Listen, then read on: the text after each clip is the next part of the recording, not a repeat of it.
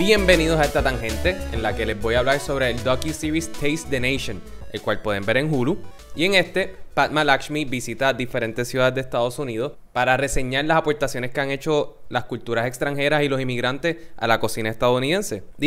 Más sencillo aún, realmente lo que quiere exponer el documental es que no existe tal cosa como comida estadounidense sin las aportaciones de los inmigrantes. Y es bien interesante especialmente verlo dentro del contexto que estamos viviendo ahora con la administración de Trump y todas estas personas que ella va entrevistando, que todos sienten el miedo y todos han sentido el odio y el discrimen. Pero sin embargo, la manera en que todos han podido no solamente conectar con los mismos estadounidenses, pero sino cómo mantener su cultura viva, cómo mantener esa conexión con sus países, ha sido a través de la comida. Así que siempre ha existido este debate de lo que es genuino, de lo que es auténtico. Pues muchas de estas personas cuando llegan a los Estados Unidos no tienen otra opción que adaptarse porque no tienen acceso a todos esos ingredientes. Entonces muchos critican que si abre X restaurante chino o japonés, esto no es comida auténtica. Bueno, pues ¿qué carajo podían hacer? Primero necesitan hacer dinero y el paladar de los estadounidenses pues ha estado en constante evolución y lo que no les gustaba hace 50 años ahora sí.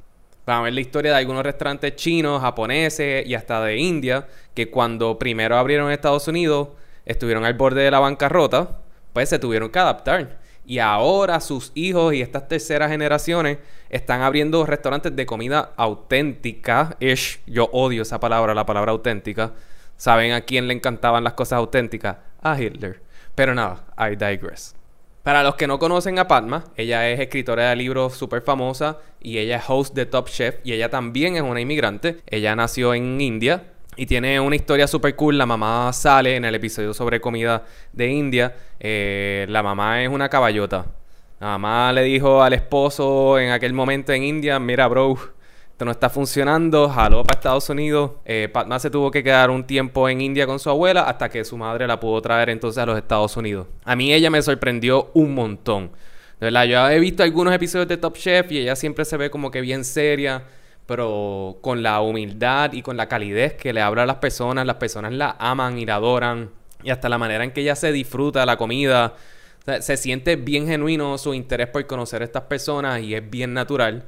Sí, el programa se parece un montón a No Reservations de Anthony Bourdain. Pero desde que salió ese show, todo, absolutamente todo se parece a No Reservations. Así que el tipo creó un género completo de televisión, así que no se puede hacer nada al respecto.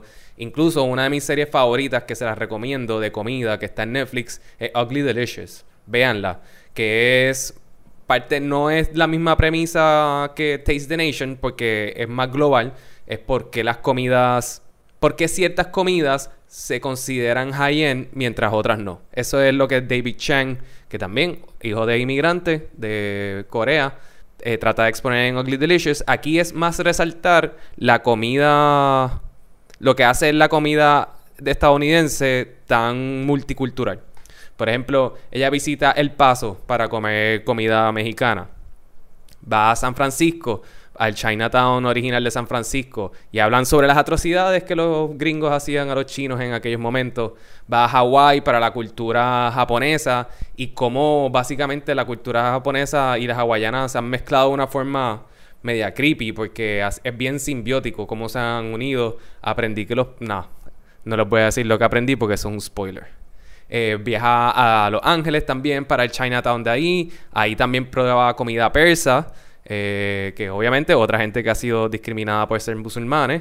En Las Vegas es un episodio bien cool porque hay una comunidad tailandesa gigante que mayormente son mujeres tailandesas que llegaron porque se casaron con soldados americanos y llegaron a Las Vegas y montaron prácticamente una colonia tailandesa en Las Vegas. Ahí sí aprendí que la comida tailandesa no se come con chopsticks, eso es una gringuería. En New Jersey hay una comunidad peruana gigante. Y también un episodio que me pareció interesante fue cuando fue a Milwaukee a ver una cultura alemana. Porque hubo una inmigración en los 1800 alemanas gigantes y también fueron discriminados en los 1900 porque pues había una guerra y los alemanes eran los malos. Pero ellos sí que se super mega asimilaron porque pues son blancos y es bien fácil para ellos. Y en Nueva York van a Jackson Heights a comer comida india. Pero los que más me gustaron y más me impactaron fue el episodio de la comida nativa americana. Ella va a una reserva de indígenas y es expuesta por primera vez a la que es comida tradicional, lo cual se puede considerar como la verdadera comida americana estadounidense, porque es la original. Y verdad es... En los Estados Unidos se conoce a todo la comida nativa americana por un plato que no me acuerdo ni qué era, como pan frito.